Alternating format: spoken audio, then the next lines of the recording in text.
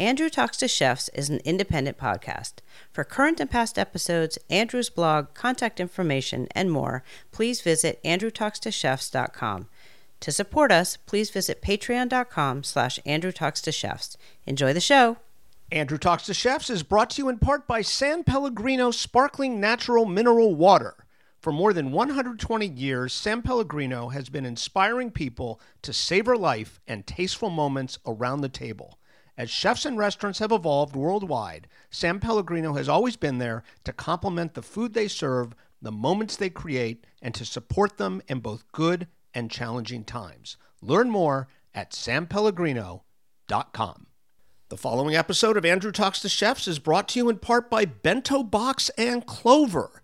From websites and marketing tools to point of sale, payments, and ordering, Bento Box and Clover together offer all the unified technology you need for restaurant success. Learn more and book a demo today at getbento.com/better. I'm Massimo Bottura. This is Amanda Cohen. This is David Kinch. This is Mike Anthony. This is Hooni Kim. This is Amanda Freitag. This is Richard Blaze. This is Paul Kahn. This is Curtis Stone. This is Stephen Harris. This is Missy Robbins. And you're listening to Andrew Talks to Chefs.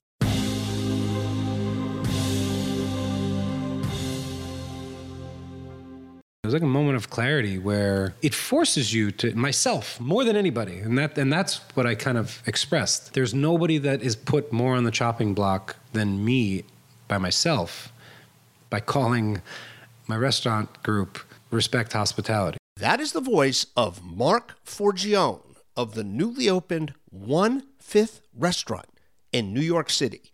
Mark is our guest today on Andrew Talks to Chefs. It's gonna take a prolonged arrangement of the senses to make some sense of this.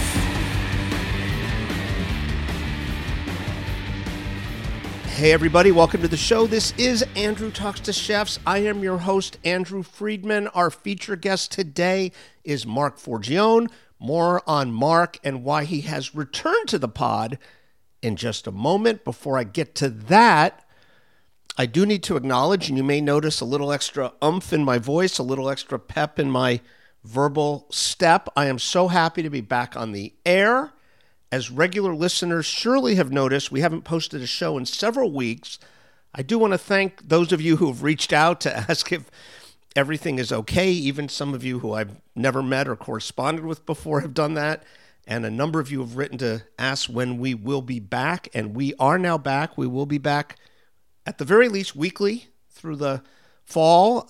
We are setting Thursdays as the day that we are going to be launching our show. Just briefly, because I want to get right to my conversation with Mark Forgione, everything is totally fine. To be honest, August got the best of me. We sent both of our twins off to college for the first time, one in Pennsylvania and one in Colorado. We moved from the wilds of Westchester County, where we had lived for the last 7 years, back to Brooklyn, New York. I could not be happier, and I speak for myself and for my wife, Caitlin, who some of you have heard on the show in the past, could not be happier to be back in New York, to be waking up in the city that I love, to be stepping out into the hectic energy of this city, to be able to spontaneously see friends in a way I haven't been able to in almost a decade. I love our new apartment, and I love seeing people I really care about and want to stay in touch with way more often already in just a matter of weeks. But that is what happened this summer, and I didn't mention it the first time because I didn't feel the need to share it. But just by way of explanation, I also in August had my second bout of COVID within the span of 8 weeks. I managed to avoid that thing for over 2 years, and then I got it twice in 8 weeks. I have no lingering symptoms. I feel great. I'm totally back to normal and full strength. But, you know, I pride myself on working hard and meeting deadlines, but something had to give last month. And unfortunately, it was the show, but I don't anticipate that happening anytime soon, at least unless, you know, life throws me some major curveball, which I hope, I'm going to knock on wood. I hope that won't happen. The good news is that we have still been recording interviews, and we have a really great backlog of conversations to bring you in the coming weeks. If I can swing it, I might even launch more than one a week, but the only thing I want to promise you for the fall at least is that you can count on an episode every Thursday.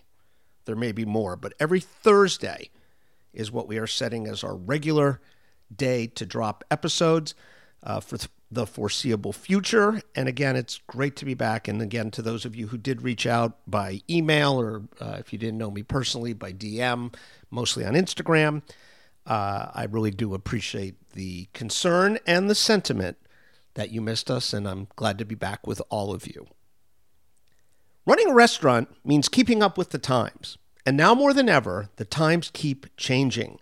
Luckily, technology has the power to make keeping up a whole lot easier. Bento Box and Clover are now working together to provide restaurants with the technology they need for even more success. From Bento Box's world-class website design and marketing tools to Clover's state-of-the-art solutions for managing point-of-sale transactions and payments, every detail that goes into a great hospitality experience is supported and streamlined. So whether you own or operate a restaurant or group of restaurants, you're free to focus more time on human interactions, which of course is what restaurants are all about. Learn more and book a demo today at getbento.com/better. And on a personal note, I want to welcome Bento Box and Clover to the show. This is the first episode that they are supporting. And for your convenience, and this will be true for all future episodes that they advertise on, the link that we just mentioned is featured on the episode notes for this show at andrewtalkstochefs.com, as well as on Apple Podcasts and on any other platform where the links are functional. So as I say, our feature guest today is a returning guest, Mark Forgione, who was on the show a couple of years ago. He is surely known to just about everyone who listens to the podcast. He's been very successful in the restaurant world with his Michelin-starred restaurant, Mark Forgione.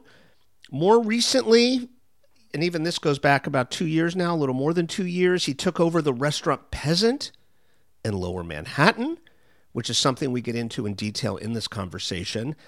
The occasion of the interview was the launch of Mark's new restaurant, 1/5, which is a market-driven Italian restaurant in the storied 1/5 Avenue space at the corner of 8th Street in Greenwich Village.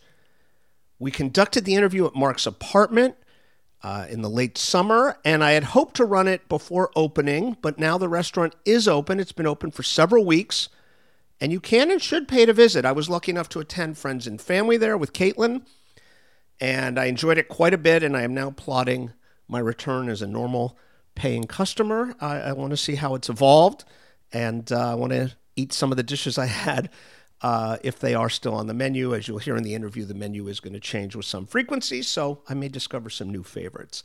This is a free-ranging conversation that covers Mark's family roots in the restaurant business. Many of you may know that his father is the legendary chef Larry Forgione.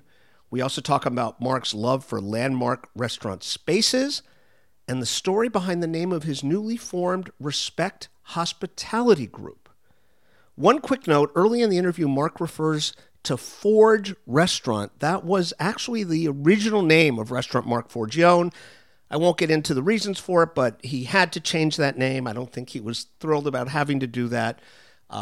Eventually, I do jump in and explain that in the conversation, but when you first hear him use that name, please don't be confused. He is referring to restaurant Mark Forgione.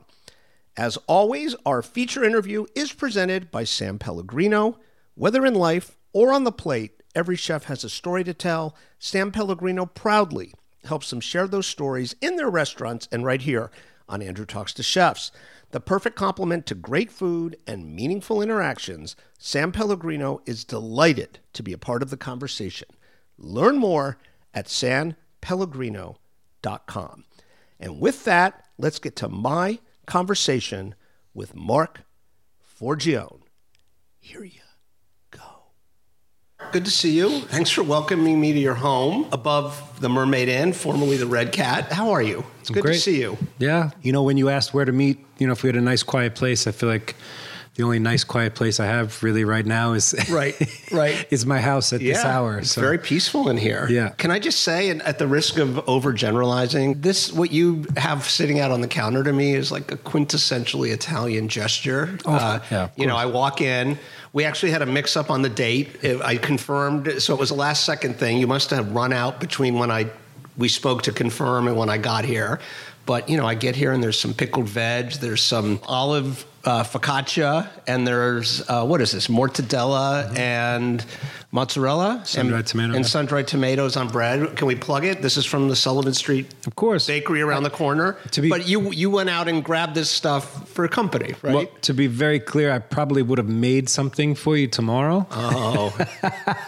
I knew I should have been more flexible. But to your point, the Italian in me, there's no way you can have somebody show up to your house and not put out something. It. So yeah. And like I said, I'm lucky enough. Jim and his team do such a great job over at Sullivan Street. Yeah, it's been a little while, but I've come to Peasant a few times during this plague we've been living through. So I've seen you a bit, but just generally, how are you? How are the restaurants? How's the company? How's your team? Like, just if I put it out there super broadly like that, how's everybody doing?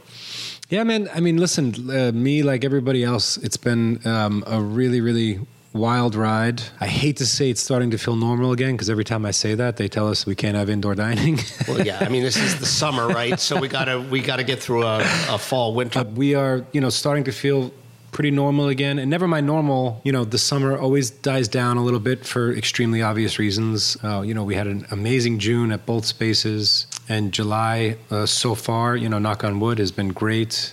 And with Peasant in particular, this is my first, I took it over January 2020. So this is my first summer where we don't have any restrictions. Full capacity indoors. You know what I mean? Right. And we had no idea what was going to happen, Yeah.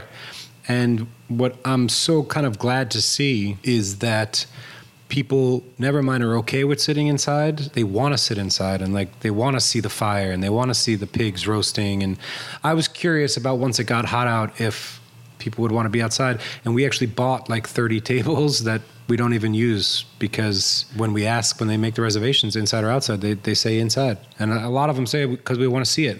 I mean, you've been there. It's like a crazy energy and such a unique space. Can we just interrupt ourselves for a second for people who don't know? Because I think a lot of people don't know. Can you just talk about the legacy of that space? Because there was a moment in time, there was a big article once years ago, maybe in Gourmet, I can't remember, about all the chefs. That was like an after-hours chef dinner spot for years. It was Frank DeCarlo had this restaurant. Well, why don't you explain it? Because I can tell you it was such a thing when that place opened. I could tell you from me. I mean, I was a young cook, then eventually a chef, and you would walk into Peasant and, never mind just the ambiance that it had. I mean, you felt like you were walking into somebody's house in Tuscany. I mean, obviously you still do. I think even at the time, I mean, you remember this probably more than anybody, we'll call it, there was like a, I don't know, an era in food, like when El Bulli opened and... Well, not when El Bulli opened, but, when they started... When it, started to really get traction and get... Right. So everybody wanted to try to do El Bulli food, and everybody was bending and twisting, and, I hate to admit, probably myself included, a little bit too much. Everybody was trying to, I think, do things with food that only a certain very talented few can pull off, i.e. like Wiley or Grant and Ferran and, people like that. And... when you went to Peasant, it was like you got octopus in a cazuela. Right, counter programming. The TV people would call it counter programming. And he wasn't trying to do anything. He wasn't trying to make a statement. He had a place before that, like a 10th Street and 2nd Ave or something, like Serica or Cherica or something like that.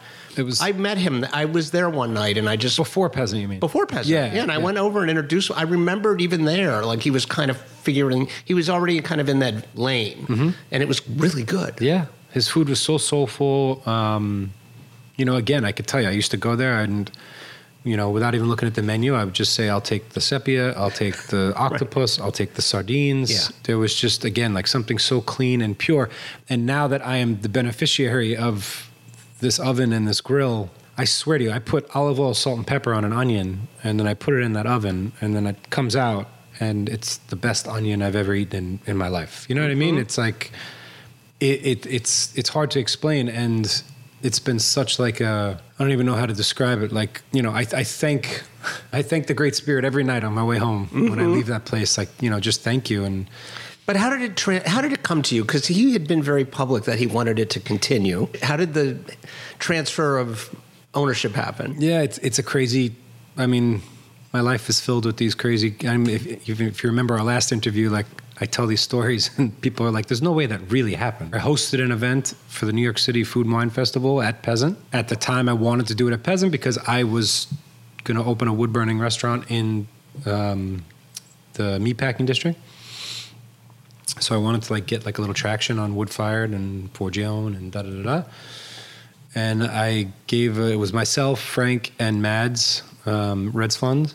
We did a dinner for 80 people or something like that. I was hosting it, so I gave a speech to the crowd. I don't remember if it was at the beginning or the end, but I gave a speech, and in the speech, I just mentioned how, Frank is, the chef. You said before, all the chefs used to eat there, and and guys like Danielle and Eric Repair, and there was a reason. It's because we would leave our quote unquote, I don't know, chaotic, fancy, kitchens, and you would just be able to sit down and just eat pure. That's how chefs food. like to eat after work, right? Or like Teopol, the tapas place around the corner from here, down the street. I eat there all the time. But they had a moment where they were like the it place. Yeah. If you went in there late, you would see a bunch of chefs. Yeah, I just mentioned how much I love Frank, and I think I made a joke when I grow up I want to be Frank, and that this restaurant is very special to me, and this is all true. I wasn't bullshitting. If you go to Forge and you go to Peasant, you're like, wow, these kind of look similar. I mean, that wasn't by accident. I was already eating at Peasant when I was designing Forge, and I gave this speech just about how special it is, how much it means to me. And after the dinner was over, Frank we were having a glass of wine at the bar, and he wanted to make sure that I was serious about the things that I said. And at the time, I didn't know why he was asking me that. I just kind of said... He was just saying, you really mean that? Or? Yeah. You really mean the stuff you just said? Yeah. And I was like, yeah, of course. And he was like, I think he said thank you. But he didn't say anything. He just kind of gave me a look. And I was like... And then his wife, who most people don't realize, his partner, her name is Dulcie, she came over to me and she was like, nobody knows this, but, we're retiring at the end of this year. And that was it. That was, and I was like, oh my God, I can't believe it. No, there was not even an inkling of, I was just sad and whatever. And then I get a call 3 or 4 months later. I think it was in September. And, Frank asked me one more time, did you mean everything you said? It's like a courtship. Yeah. And this is the weird, funny part, but he's just nobody knows, but we're retiring, and I don't want it to become a Starbucks or an Apple store. I don't care what you do with it, but I want somebody that's going to respect it. He didn't tell me that he would like it to stay Peasant. He just said, I want somebody that's going to respect this space to take it. And I was like, are you asking me if I want Peasant? Because he didn't say that yet. And he's like, yeah, if you want it, it's yours. And I could almost tell there was a but. And I was like, but what? He's like, but you got to tell me now. Right now. That's so funny. I never heard all this. And he said, he basically said, I have a couple other people on a short list, but you got to, I want to know by the end of the day or something. It was something crazy. And I didn't even let him hang up the phone. I was like, just give me a minute. And I put the phone in my chest, and I was like, and you have to remember, I was getting ready to open a wood-burning restaurant based off of Peasant with other partners. Right. And where were you when you had this call? Do you remember? I was at Forge. I was on the porch at Forge. Now, we should say, when you say Forge, that was the opening Mark name. Forgione. You're talking about Mark Forgione. Yeah. We were actually in a manager meeting, and I saw Frank DiCarlo calling my phone. I was like, right. Frank DiCarlo calls you. You pick up the phone. And, you know, I just took a deep breath. And again, I've had these moments in my life, you know, like when I was, you know, I had to ask the New York Times guy to leave, or, you know, whether I was going to cook Thanksgiving for Next Iron Chef without any turkey. Like, you know, it's like, these are like kind of swinging for fence moments. And I just took a deep breath. And as I always do, I just kind of followed my gut. And I was like, yes, I'll take it. And he goes, okay, also, just so you know, New Year's Eve is my last day. And this is in September. Of 19. It takes years to sign deals and open restaurants. You know what I mean? Like, I had 3 months. You know, I was just like, all right, man, giddy up. When did it come up that you were going to keep it peasant? I don't know off the top of my head, but I just remember calling him and saying, you know, I asked permission. I didn't tell him I was going to. Yeah, of course. You know, I said, if it's okay with you, you know, I'd love to just keep it peasant, you know. And Frank being Frank, again, I don't know if you ever had any interactions with Frank, but, you know, Frank being Frank was just like, do whatever you want. It's yours. And that was it, man. I mean, again, you know, somehow, some way, we got all the legal stuff we needed to get done. It was like, literally, like, you talk about fast forward. I mean, it was like, you know, like I said, a year's worth of stuff we had to crunch into 3 months. Then it was also during the fourth quarter, which is the craziest time. Yeah, sure. And I was juggling what I was going to do with this meatpacking thing. And They say timing is everything, right? Let's say you got that call 6 to 8 weeks later, when we're all reading about like COVID in China and then in Italy, and like there's cases in San Francisco. Do you think you would have said yes then? I mean, listen, I think I would have said yes at any time if somebody asked me if I wanted peasant. You would have. Okay. I mean, that's great. But, you know, you talk about timing, like right place, right time. Like, imagine I didn't give that speech, or imagine I didn't do that dinner. Yeah, or, right. You know, it's like I said, man, it's crazy. Like, you give this script to somebody and they say, you know, nobody's going to believe that you get your favorite restaurant. It's enough to make you believe in fate. Yes. You know, it is. It really is. And I can't tell you how many times, and this is a true story, you can ask my wife, that, I mean, I'm sure I'm not the only one to say this, but, you know, whenever we would eat at Peasant, I would just always look at her and be like, God, I wish I could have a place like this. Like, I'll tell you funny, it's unrelated, right? But just a moment like that, a million years ago, there was a thing called the Varsity Show at Columbia University, and I had been part of it. It was like a skit thing, comedy and musical stuff, and I was in it my senior year, and the next year I went back to see it, and there was a group of people there, and there were some people I really didn't get along with in that production, and one of them was with this woman, and I was just completely smitten. And like the whole time I'm, you know, in the middle of the audience, they're like in the second row, and I'm watching her, and I'm like, how can I meet her? She's with this person who I'm sure would tell her, stay away from him. Right. He's an asshole, right? And I'm with my friend Steve, who's still a good friend of mine to this day. And I'm like, and then they leave. I see them leave. And I'm like, oh, you know, well, whatever. She left her scarf. Yeah, nice. And she came back alone for her scarf. And we ended up dating for 2 years. That's crazy. That didn't happen. Yeah. No, I mean, life gone is into the night, into the ether. I tell people all the time, life is full of those moments. You just got to know. You got to recognize them. And you got to go get it. Yeah. You got to go get 100%. it. Because you don't get those moments too often. Right. And I believe that's a very specific skill to have, or whatever you want to call it. Like to recognize that, oh, I got to grab this. It's not just the skill, it's also instinct. A way of living, because not everybody has the, I don't know how you teach, like the can't teach, like just go get it. Mm-hmm. You know, go get that scarf and bring it back to her. You know how many other guys? No, I didn't go bring it. She came back for it. No, but I'm saying, you know how many other guys wouldn't have talked to her when she brought the scarf back? Right, you know what I mean? Right. Or, you know, those moments, listen, any like successful person will tell you there's 3 or 4 moments, or any person that's found their soulmate, or you know, there's always like these moments that. Mm-hmm. Yes, 100%. Well, I have one other thing I want to ask you about this. Restaurant spaces, right? It's so touching to me the way Frank felt about that space, because as you know, I'm a kind of dabble in culinary history, right? Mm-hmm. And it resonates with me what he said about like he didn't want it to become an Apple store or whatever, or like, we're around here, Chelsea's developed so much in the last 10 years. There's so many spaces that were restaurants that are now like a CVS, or a bank. Places that in their day were super important. Like Pino Luongo had a place, La Madre, at 18th and 7th, right? And that's like some retail location now. There's no sign of it. That building was like a tribute to Tuscany. He had little cypress plants on the second, and, on the outside of the building. And it's gone. And I mean, that in one respect, that's the nature of things, but restaurants are such a personal thing for people who patronize them and spend time in them and who work at them and who created them. I do find it very sad that they disappear, and I think that's great that was important to him. Well, what's funny? And I think that's unusual. Well, what's funny is I couldn't agree with you more. And whether I'm doing it on purpose or not,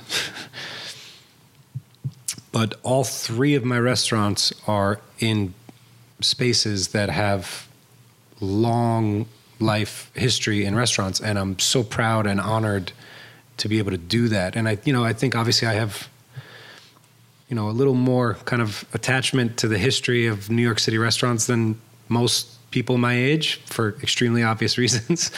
Well, I don't know if it's obvious to everyone in the world, but you're talking about your dad. My life. Yeah. Yeah. So, just quickly, because I try to let, someone like you, be on, I would never have mentioned your dad probably in the interview, because you for sure, you're your own person in this industry. I don't shy away from it. No, but I'm saying for people who don't know, your father, Larry Forgione, who's involved a little bit here and there in your current projects, of course, is one of the most important figures in modern American cuisine. He was the first prominent chef at the River Cafe in Brooklyn, and brought that place to prominence. He had his own place called An American Place and was involved in a bunch of other projects over the years, but he was a very good friend of James Beard's, and he was in the thick of the American food revolution. Major figure. For people out there who don't know history. Changed the way we eat.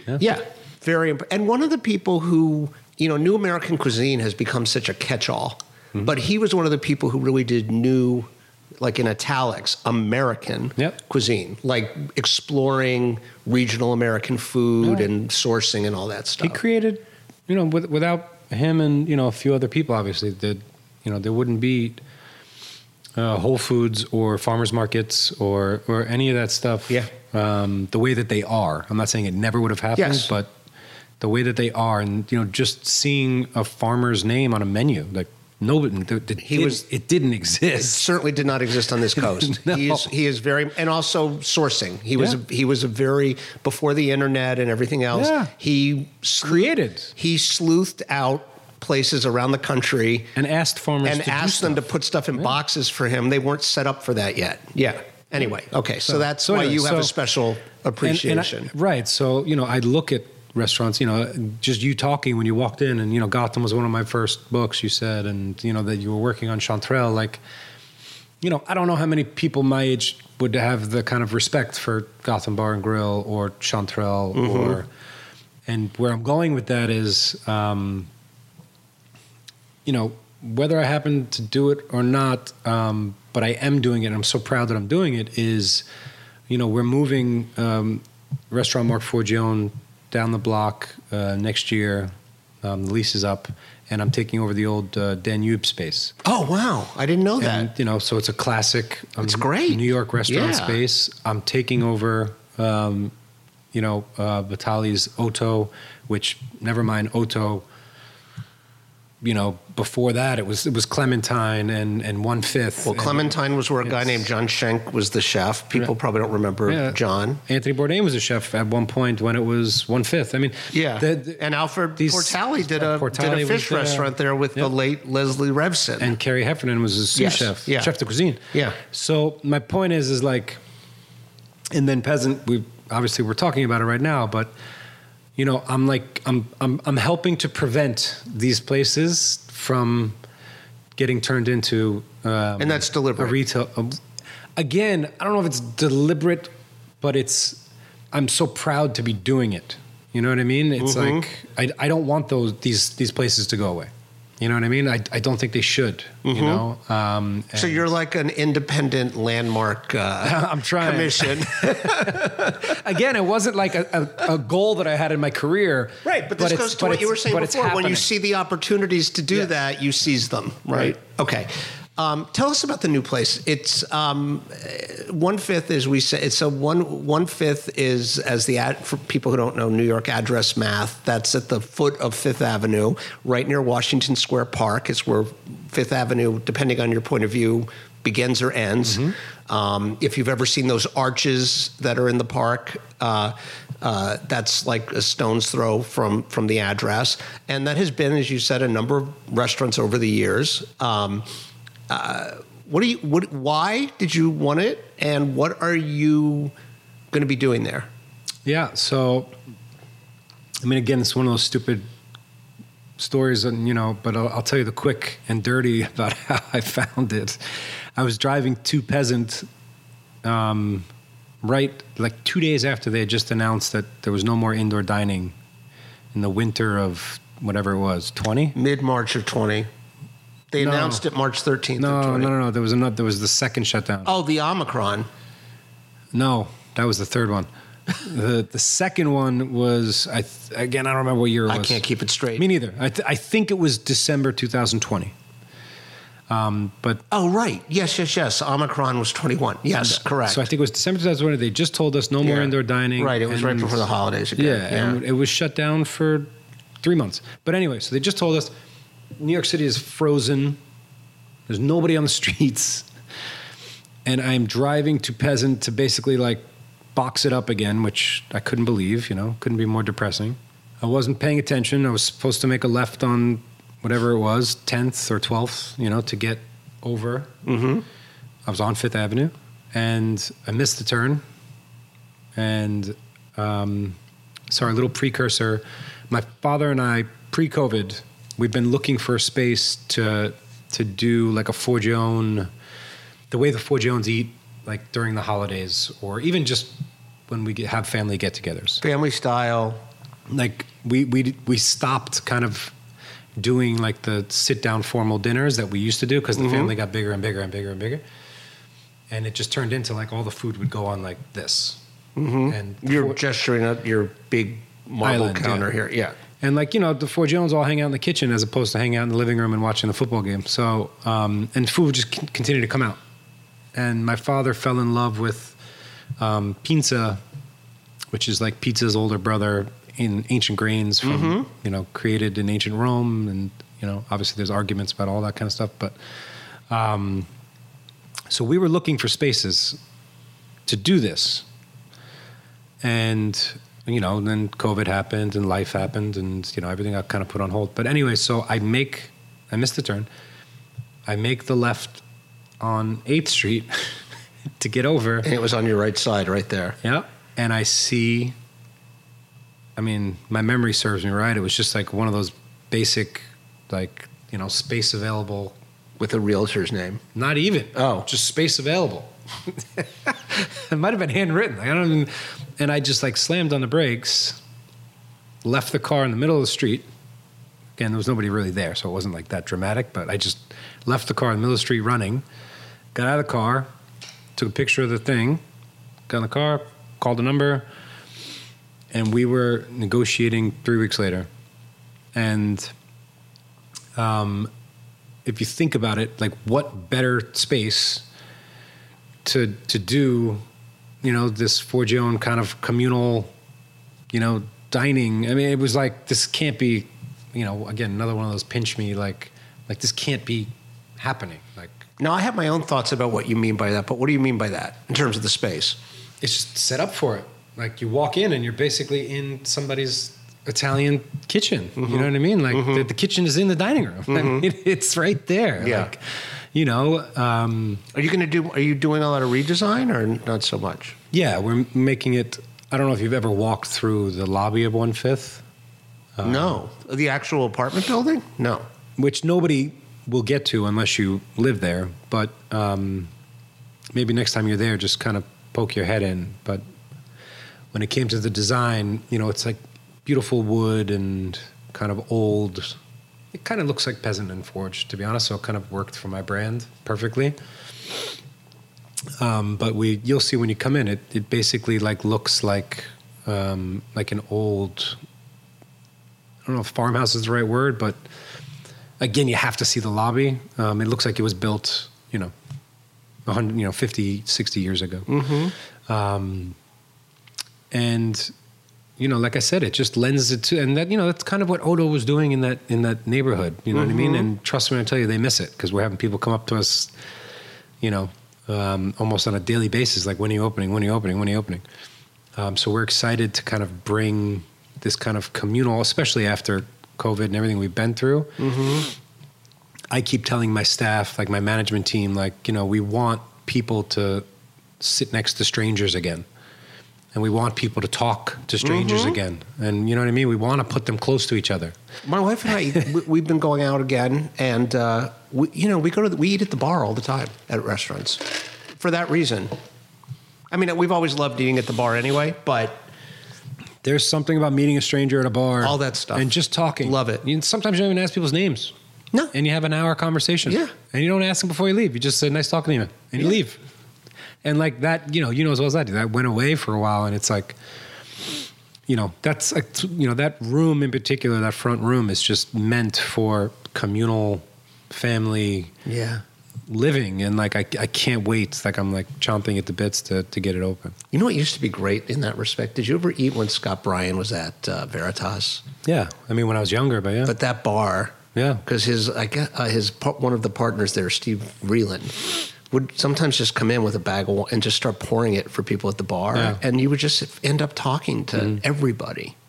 It's great. Yeah. Now, is what I've read correct? Is this restaurant going to be, I don't like to say, actually your dad is one of the reasons I don't like this term, because it's a newish term, and people like your dad were doing it like 40 years ago. I don't say farm to table generally, but is what I've read right? You're going to be very driven by at least in the right, in 9 months of the year, by what's happening at the Union Square Farmers Market right nearby. Well, that's something that I think is kind of interesting. Is, I'm a born and bred New Yorker, and like I never really associated that address, 1/5, as like near the market. Yeah. And then, this is a true story, I went to the market and then I walked to 1/5, and I like had like a light bulb went off in my head, like, holy shit, like.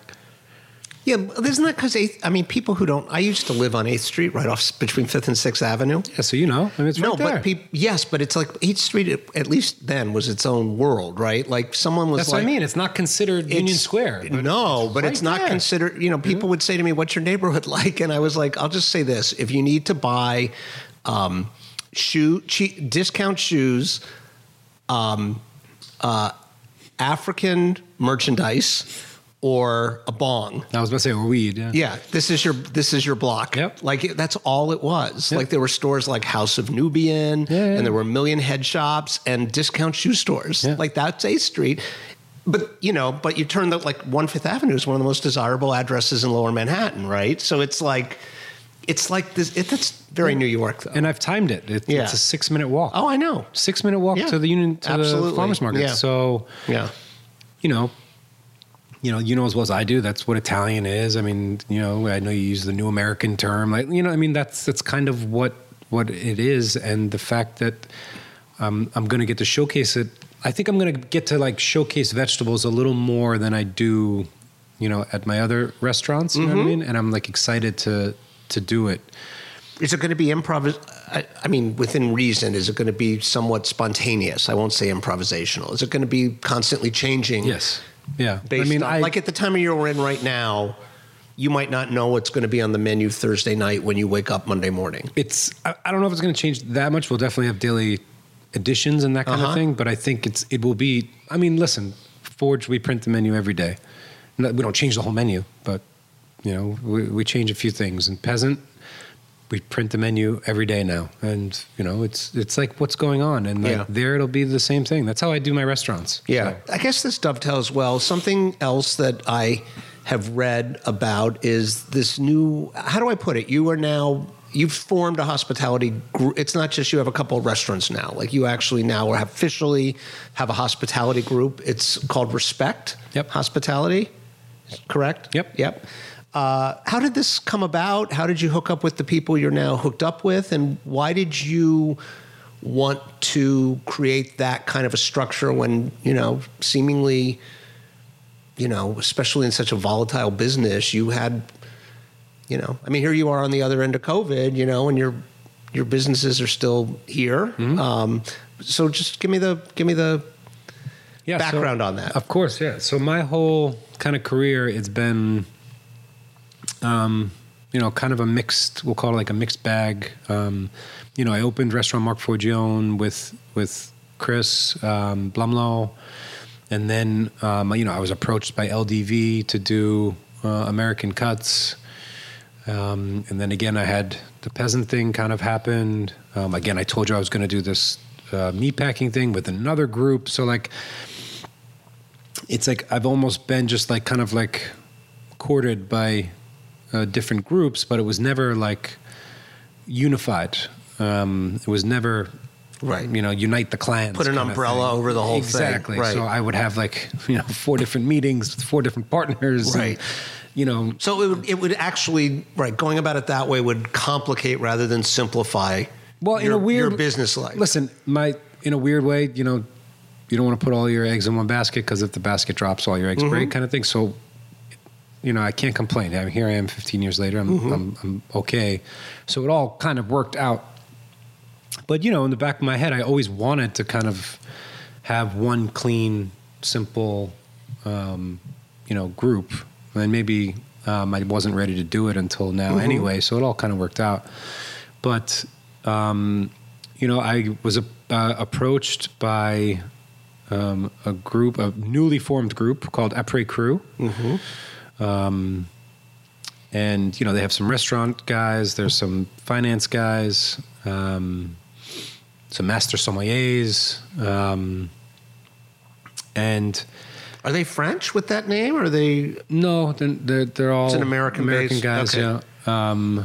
And they all have different backgrounds. One of them's EMP, the other one's Union Square Hospitality, and they basically, their pitch was, like we're reaching out to chefs / restaurants that we love that we know probably need help right now. And at the time I did.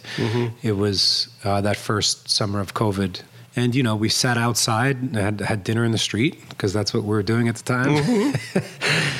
We hit it off. I told them what I wanted. They told me what, they would like to do to help. And it kind of all made sense. And, it's now a partnership with them, but the partnership, the sum of its parts is Respect Hospitality.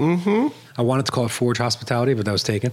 Was it taken by the same people who made you change your name? No, believe it or not, it was... I'm talking about the name of Marc Forgione. No, this was... I just... Listen, we were talking about Universe before. The Universe just doesn't want me to use Forge as a name for anything. Like, it was some restaurant group in Pennsylvania or something. That's a very healthy way to look at it. It is what it is. What can you do? And I was taking a walk one day in the West Side Highway, and I was like... I think I had my eyes closed, and like I saw the word respect, and it means a lot to me in my life, not just in the restaurant, but out of the restaurant. And I think our industry has taken a lot of hits, whether deserving or not, it doesn't matter, but it's taken a lot of hits. How do you mean that? I just think the hospitality industry, with everything that happened with, the Me Too's and, the way that people kind of look at some restaurants as it's like a crazy, volatile, mean place to work in the kitchen. And I'm not saying that all that stuff doesn't exist. Right. It exists in every industry. And, I think as well as I do, right?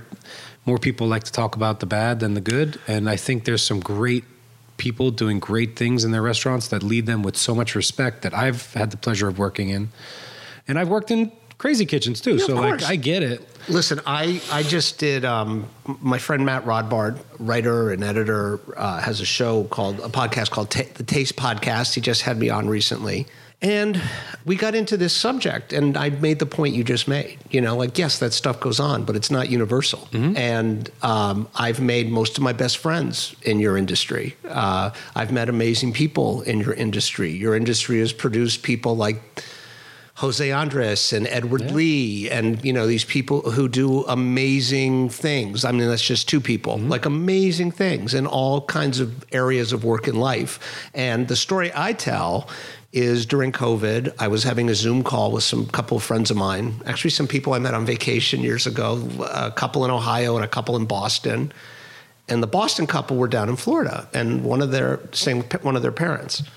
And they go, "Oh, Mom and Dad, come say apologies to anyone who heard the Taste interview because it's the same story." They said, "Come say hi to my friends." And these two older parents come over, and they're like, "Oh, hello, everybody." And what do you do? What do you do? And they got to me and they said, "What do you do?" And I said, "I write about chefs." And they said, "Oh, I hear those are dangerous characters," the mob. And, like you're laughing, but like that really kind of breaks my heart a little bit because that is the reputation the industry has. And if you live on Twitter, you may think, there's people who've been in the industry who talk about it like that's all there is, but that's not all there is. Most people listening to this, I think, who are this is an industry listenership mostly, it's not universal. No, of course not. And it's obviously getting better. I mean, some of it's gotten better through like strong arming and certain movements that have happened and the fact that everyone now has a video camera in their pocket, which, if that's what it took, then so be it. But it's definitely evolving. But it's funny you said that because I was going to ask you, because of all the reasons you just named, I love the reasoning behind it. I did wonder if you feel like at all you're sticking your chin out. That yes. is a name The where answer you're is yes. saying, I'm not that guy. The answer right? is yes. I am not that guy. My people are not those people. Yeah, the answer is yes. And my partners were a little, I don't know, hesitant, like for that reason. Yeah, they all kind of sat me down and like, we don't know, like it's like a dare. Right. Well, or it could be taken like a dare. Well, what their worries were, that means that we're really going to need to live up to that.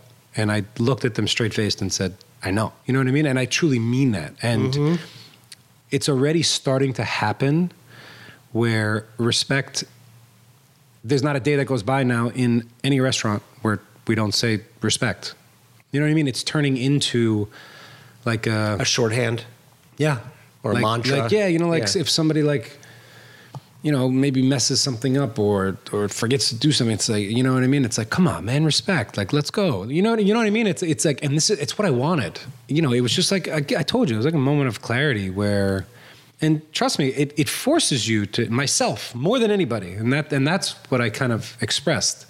There's nobody that is put more on the chopping block than me by myself, by calling my restaurant group Respect Hospitality. Right. Because I am now responsible for everything, and that makes sure that I need to make sure that everybody that works and is put in these positions respects, everything that's happening. And in turn, I also think there's like a tongue in cheek where I'm saying, look, let's respect hospitality, because I'll respect everybody that shows me respect as well. And again, it's an industry that I've grown up in and an industry that I love, and you won't see me sit here and deny the fact that there are crazy times, but so is every other industry. And I just think it's like easier to talk about the negative than the positive. And, you're talking about Jose Andres and Ed Lee and the charities that I'm a part of with the chefs that I'm a part of them with. I mean,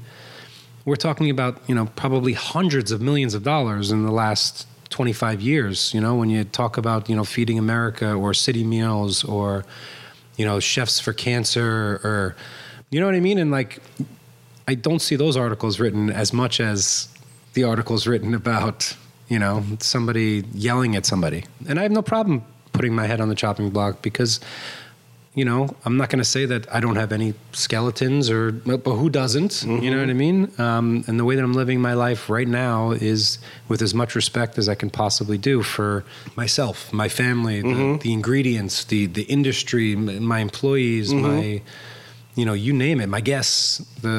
It's not a bad mantra to live by. you know? No, not at all. I love it, the name. I just, it's also like if something, God forbid, there's no wood here for me to knock on, but there you go, your cutting board. It's like a headline writer's like wet dream, right? If something goes bad. I know, but I'm not doing it, but I promise you I'm not doing it to instigate. Yeah, you don't mean it as a dare. In any way, shape, or form. But you recognize the risk in it. It's putting pressure on myself and my team to live by that mantra of respect. Can I ask you, this may be a delicate question. I mean it as a compliment. I was with a friend the other day hanging out, and this is an industry person, and they said, "Have you ever eaten at restaurant Mark Forgione?" And I said, "Yeah." They're like, "Is it good?" And I think before I ever knew you, the first time I ever came to dinner there, I came with Harold Dieterle and our wives. I think we came to celebrate finishing our cookbook or something. I'm like, it's great. It's Thank great. you. I'm like, have you been to Peasant? And they're like, no. I'm like, it's great. Is this something, do you ever run into here's where my question comes from. You're kind of born into the industry. You've been done very well on television. Those are two things that people don't necessarily associate with like validation of talent, 100%, right? yeah. Now, do you find that people, does it surprise you to hear that somebody in the industry in New York asked me that? And is this something you've had to kind of deal with in your life? Because you and I we don't hang out. I mean, we get along great, and we had my second anniversary party for the podcast at Restaurant Mark Forgione, and but we don't, we're not like best buddies. I'm not trying to like set up a friend here. I seriously respect your talent as a chef and as an operator, Thank right? you. And but I feel like you're an undervalued commodity. Well, I'm glad you said it.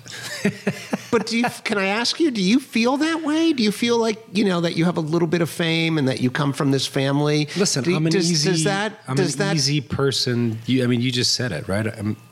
Let's put it this way, like on paper or on the surface, you know what I mean? It's like, I'm sure he got a Michelin star because of his name, or, you know what I mean? I'm sure that his daddy bought his restaurant for him, or I'm sure... he grew up a millionaire because his dad is a famous chef.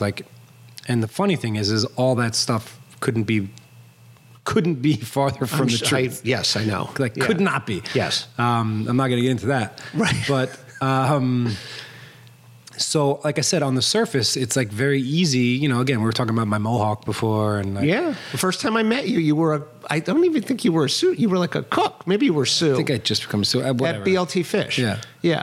But my point is like I've just always been me, and anybody that knows me, I opened the way that I raised the money to open Forge. Again, if I wasn't Larry Forgione's son, you could probably write a book on it.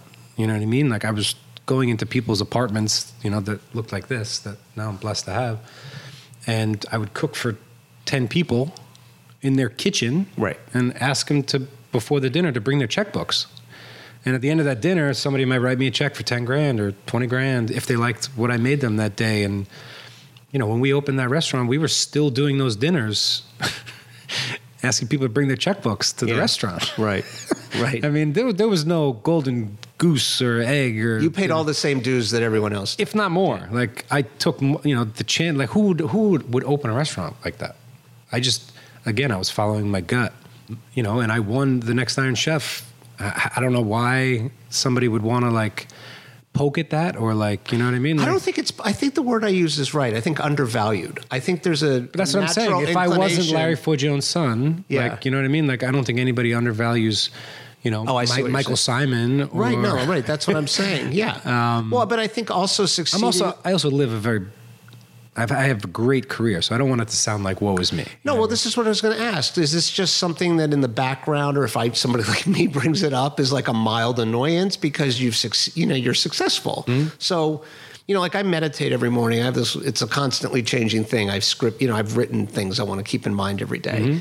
and one of them is like how I react to situations, right? Mm-hmm. And there's a little section on my sheet. It says always ask, right? Mm-hmm. And in situations, it's always ask, does this affect me other than emotionally? Because if it doesn't, let it go. Yeah. Like is it affecting me fiscally? Is it affecting another member of my kids or my wife? Yep. Is it affecting my reputation in the industry? Or is somebody just being slightly disrespectful and that bugs me, but who cares? Like, it's not like... Yeah, I think for me, it's kind of a combination of all that. I will say this, and I think it's really been such like a pleasure, is, you know, being peasant, I've probably had more chefs come to peasant in the last 3 years, you know what I mean? Mm-hmm. You know, than I have, you know, at Forge in the last 3 years. And it's like been so nice to like cook for, you know, chefs that, again, I'm very friendly and you know, like I said, I don't want it to sound like, you know, it's like this like terrible thing. I think like just the kind of like answering your question of, I think I had a chip on my shoulder for sure, which maybe is why I'm so driven. I don't know. But I definitely had this kind of like chip on my shoulder. I don't anymore, but maybe like 7, 8 years ago, 9 years, 10 years ago, where it was like, you know what, like, you don't want to like give me my dues just because of my name and this, that, the other thing. Like, I'll go get them myself. You know what I mean? And it's kind of what I've done. And, you know, you don't really see me apologize for my name. You know, I'm proud of it. Why would you? It's a great name. Right. But I mean, I don't apologize for my success. Yeah. And right. I don't, you know what I mean? It's like, if, again, the people that know me and the people that really know my story, you know, I tell people all the time, like, if you read the intro to my book, like, there was no yellow brick road that, you know, it's like I said, the first time I ever met you, I remember because I was working on that book, Don't Try This at Home, and I came to interview Laurent Torrendale, who I ended up doing a book with. Mm-hmm. You were in the trenches there, you know. You can ask any chef that I've ever worked for. Yeah, I know. Trust me. I know. That'll answer any questions about I know. my anyway, work ethic. We don't have to keep talking about it. I hope it's okay I asked you, because it is something, when I got asked that the other day, it did strike me, and I just was like, God, that's really...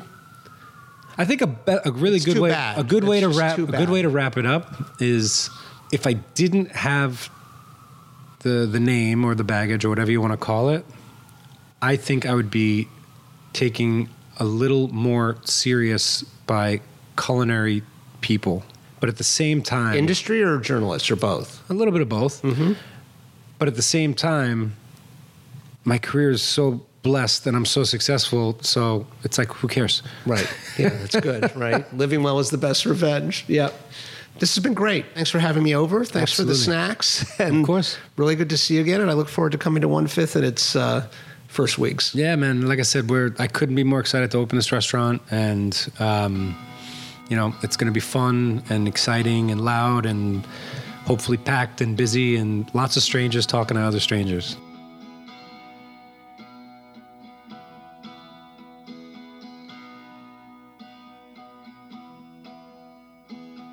And that's our show for today. Again, my great thanks to Mark Forgione for joining us. Please support Mark's restaurants. I enjoy all of them. Restaurant Mark Forgione, Peasant, and the newly opened 1/5. Our thanks, as always, to Sam Pellegrino for their support of the pod.